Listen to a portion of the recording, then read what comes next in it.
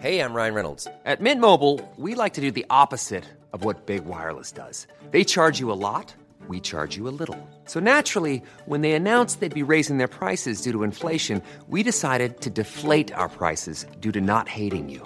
That's right. We're cutting the price of Mint Unlimited from $30 a month to just $15 a month. Give it a try at mintmobile.com/switch. $45 up front for 3 months plus taxes and fees. Promo rate for new customers for limited time. Unlimited more than 40 gigabytes per month. Slows full terms at mintmobile.com. Planning for your next trip? Elevate your travel style with Quince. Quince has all the jet-setting essentials you'll want for your next getaway, like European linen, premium luggage options, buttery soft Italian leather bags, and so much more. And it's all priced at 50 to 80% less than similar brands. Plus, Quince only works with factories that use safe and ethical manufacturing practices. Pack your bags with high-quality essentials you'll be wearing for vacations to come with Quince. Go to quince.com/trip for free shipping and 365-day returns.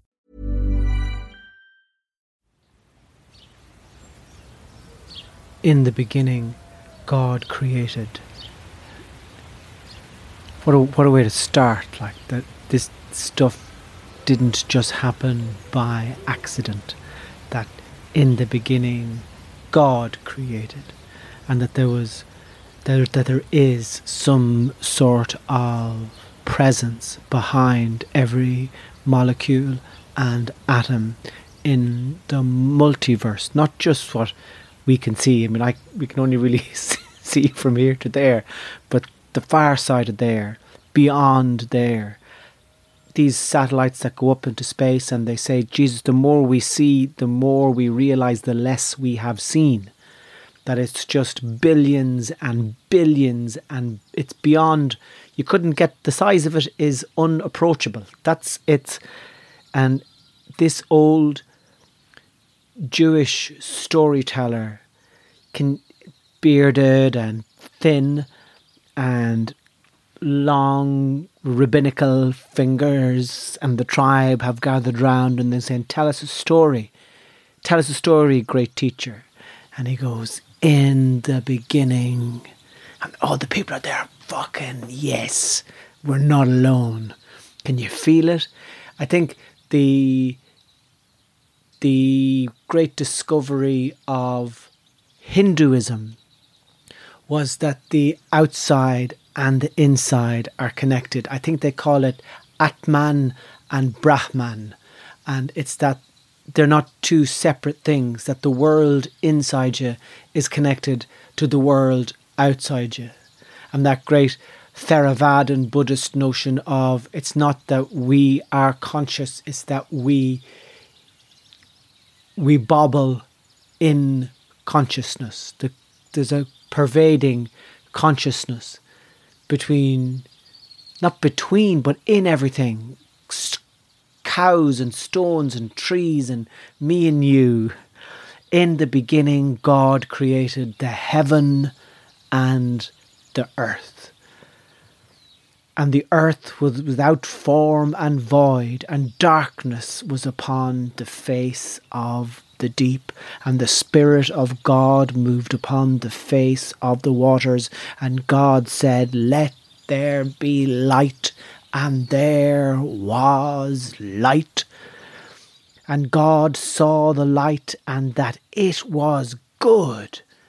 And God divided the light from the darkness. Now, the great psychonauts, the great astral travellers of the interior world will tell you that behind, they call it the mystical cosmetic or something, behind everything that appears, behind the light, behind everything that you can sense, see, touch, taste, behind all of that, there is an abyss of darkness and emptiness, but it's not an empty emptiness. They would say that you arrive in this place where you can't feel anything, you can't touch anything, you can't taste anything. You have no presence. You can sense no other presence. And the great mystic travellers will tell you that this emptiness isn't empty. That there is a presence there, but a presence that you can't sense. And they would say that this is what Jesus was addressing when he hung upon the cross and he said, Eli, Eli, sabachthani, my God, why have you deserted me? Because he hung there, that Christ hung in that darkness where he's walking around for 33 years and he can feel God and he can sense God and he is God. But he hasn't made that final, but he's still in human form, so he hasn't made that final transformation into pure spirit. He was born of the Virgin Mary. The Word became flesh, and it's his flesh that's talking. Where are you? Where are you, God? Hanging on the cross and the Roman soldiers laughing at him. Crown of thorns on his head. And the soldier says, yeah, right, this fellow was the Son of God, all right. Sure, look at him hanging there. Between two thieves. Jeez, that's some crescendo to God's life, isn't it? And Christ hanging there. Nothing, like pure nothing. And this old, I don't know, the Bible isn't finished, I don't think.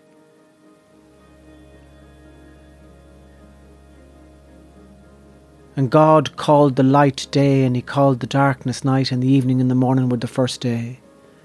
And God said, let there be a firmament in the midst of the waters, and let it divide the waters from the waters. And God called the firmament heaven. Such strange, brilliant storytelling.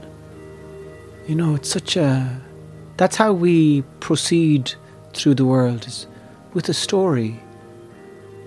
And the more the story is open to mystery, the more it can sustain us. And the realization that there are people who have committed their whole lives to the mystery.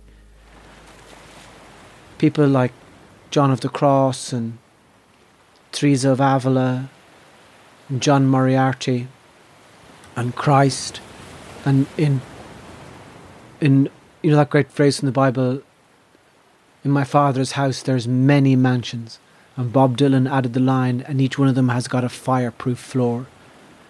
So in the mansion, in the mansion of God's creation, there are many houses. Hindu, Buddhist, Jewish, Christian. And they all have come up with stories. You know, and these stories that they're open to mystery. And it's when we don't have a story, it's when we're just kind of going from the obvious to the obvious. That's something inside of us dies then. Culture no longer nourishes. It's a strange one. The more materialistic we become, just the more unsatisfied is the sense that I get from it. Just the more kind of uninspiring life becomes. And everything that we do is a fiction. That's the nature of the human imagination. We create. But as Spalding Gray once said about his stories, he's telling the lie that tells the truth.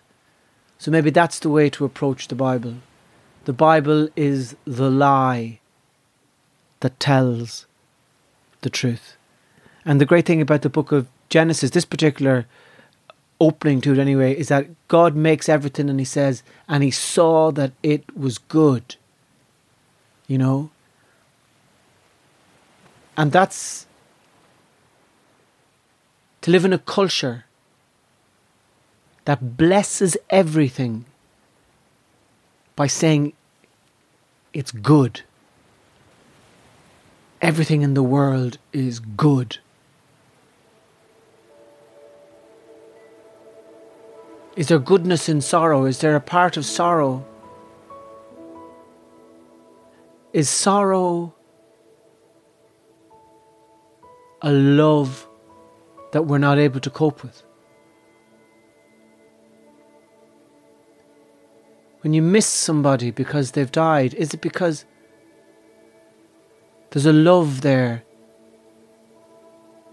It's so big and it's so powerful that it fucking hurts you. Like you're devastated. Sometimes we have an experience that's too big for our bodies. We have the phrase blown away. Someone you love dies and you're fucking annihilated. You're destroyed, like. Now, I did meet somebody on the street one time whose brother had died, and the brother left behind children and a wife, and there was great sorrow attached to the death. And this woman, every fucking fibre of her being at that particular moment, stared me straight in the fucking eye and said, "There's nothing good about it." And then she looked away and said it again.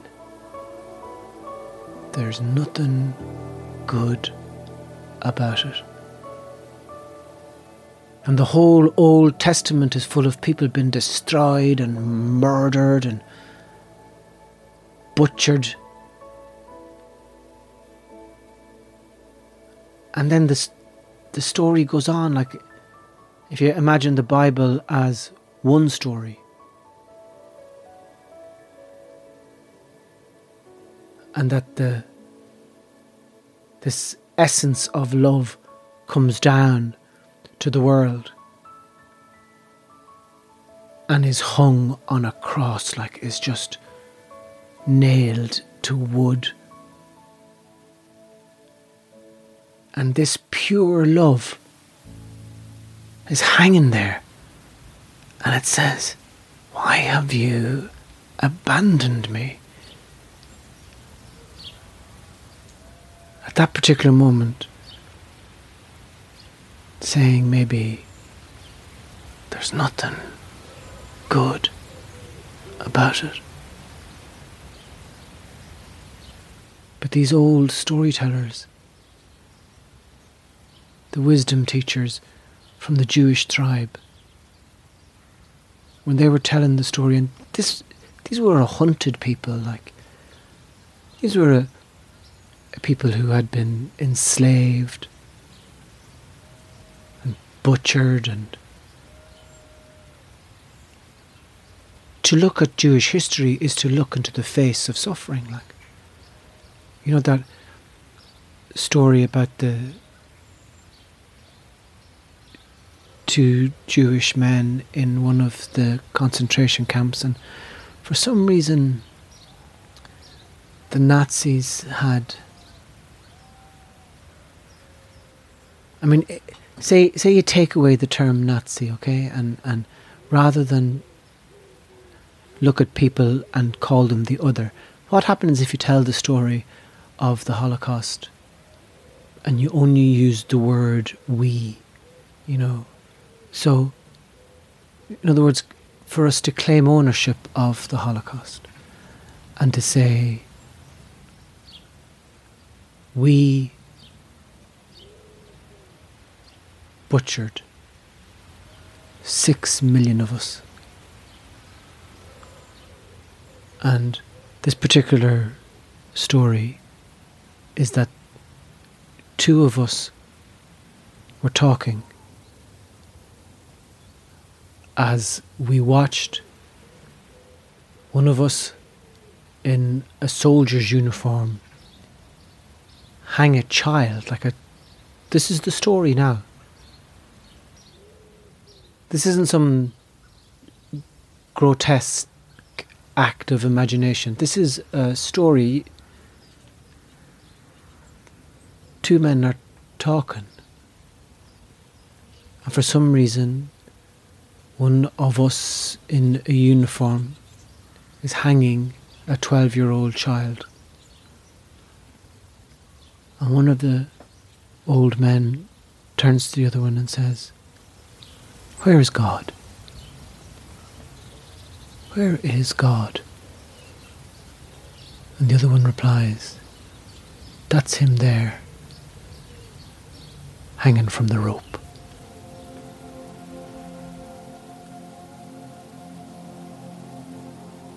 And yet,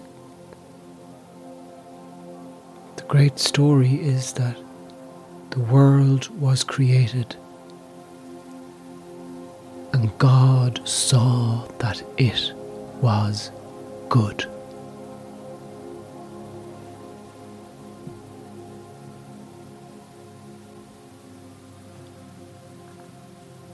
Perhaps the old Jewish storyteller was up to something, so maybe he was setting us up for the fall, that everything was fine, that God looked upon that which he had created and saw that it was good, and it was good until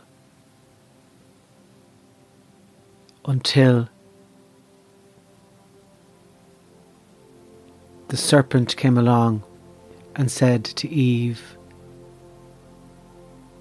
"But the fruit of the tree which is in the midst of the garden, God hath said, Ye shall not eat of it, neither shall ye touch it, lest ye die. But the serpent says, Ye surely shall not die, for God doth know that in the day ye eat thereof, then your eyes will be opened, and ye shall be as gods, knowing good and evil." So perhaps the storyteller is just saying, look, everything was fine until we wanted to know more. When you think of, it's a very earth-centric, people-centric story. But people are only working with whatever they knew at the time. But now that we know that if we were retelling that story,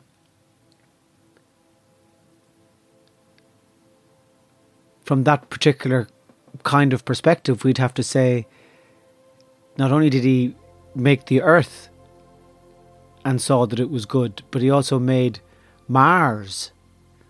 You know, imagine making Mars lifeless, red and dusty, and saying that it's good.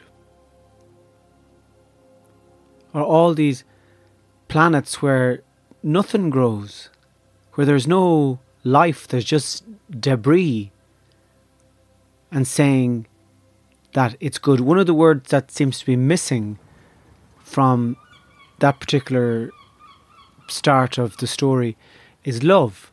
You know, the old storyteller doesn't say God created the world and he loved it. In my mind, the most obvious introduction of that word is when, according to the old Jewish storyteller, God so loved the world that he sent his only son. It's a story really that only makes sense or is only of use when you bring it into your heart and say, am I, not that I'm God, but that can I share in that perspective? Can I look on the world and say that it's good? Not in a pretend kind of repressed positivity, guy smiley face trying to grin through the horror, but to face everything and say, that it's good. It's very difficult to do that. I think we can say for sure that good is worth striving for. Which is where the notion then of justice comes in. That things went wrong.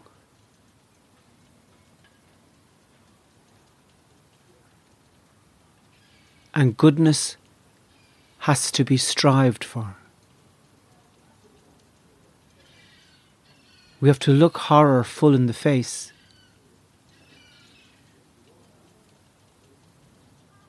Look ourselves full in the face.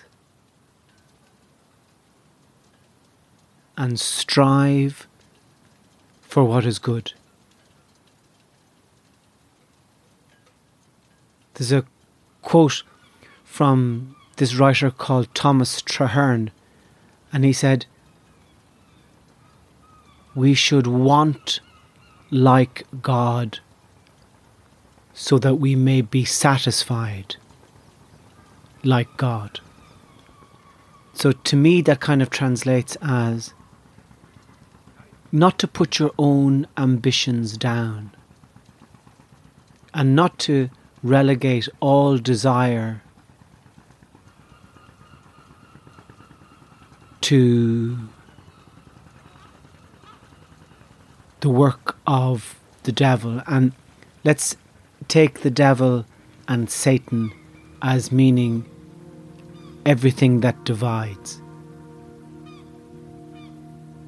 Everything that stops us flourishing. Everything that stops community.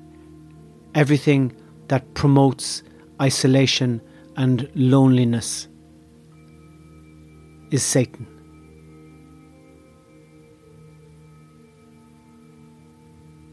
We should want like God so we may be satisfied like God.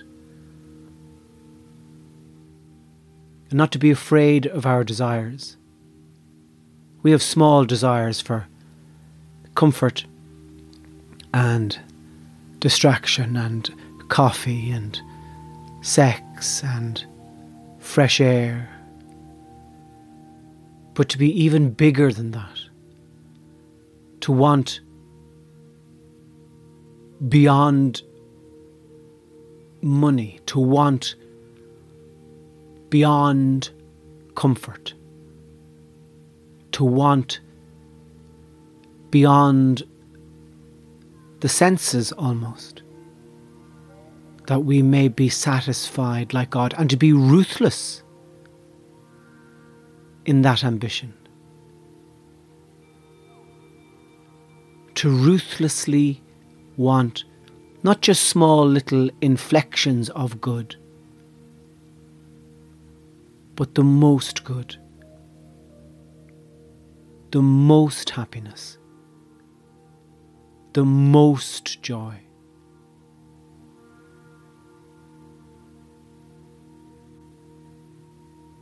Maybe a story means nothing unless you live it. So how does Genesis, the book of Genesis then, how does it help me with my family, my wife, that great opportunity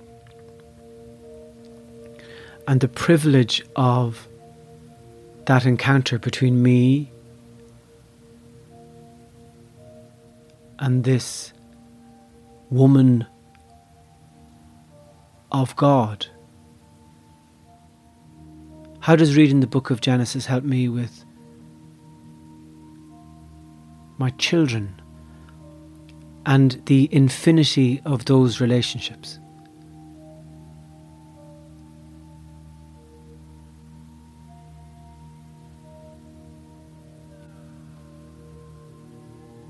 I think the challenge is to swallow the story. To swallow the story, but don't let the story do your thinking for you.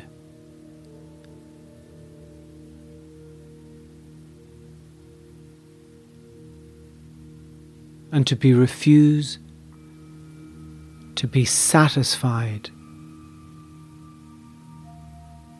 with small things, even though that's how beauty comes to you. A breath of fresh air when you leave the house, or the sound of someone laughing. But for us to be massively ambitious, for us in our lives to be as ambitious as God, is it sacrilegious to say to be as ambitious as Jesus, as Moses, Daniel?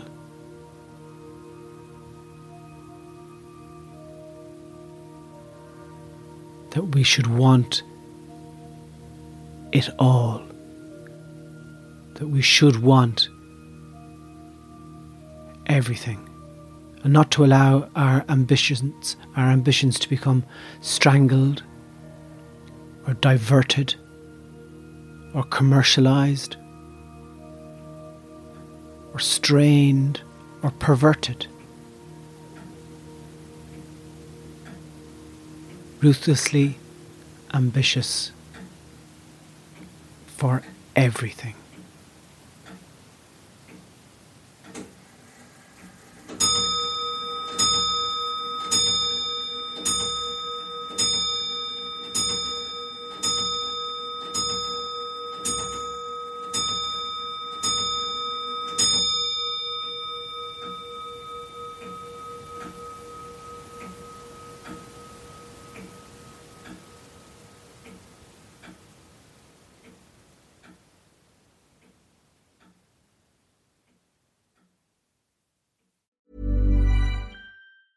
Hey, it's Paige DeSorbo from Giggly Squad. High quality fashion without the price tag. Say hello to Quince. I'm snagging high-end essentials like cozy cashmere sweaters, sleek leather jackets, fine jewelry, and so much more. With Quince being 50 to 80% less than similar brands. And they partner with factories that prioritize safe, ethical, and responsible manufacturing. I love that. Luxury quality within reach. Go to quince.com/style to get free shipping and 365-day returns on your next order. Quince.com/style.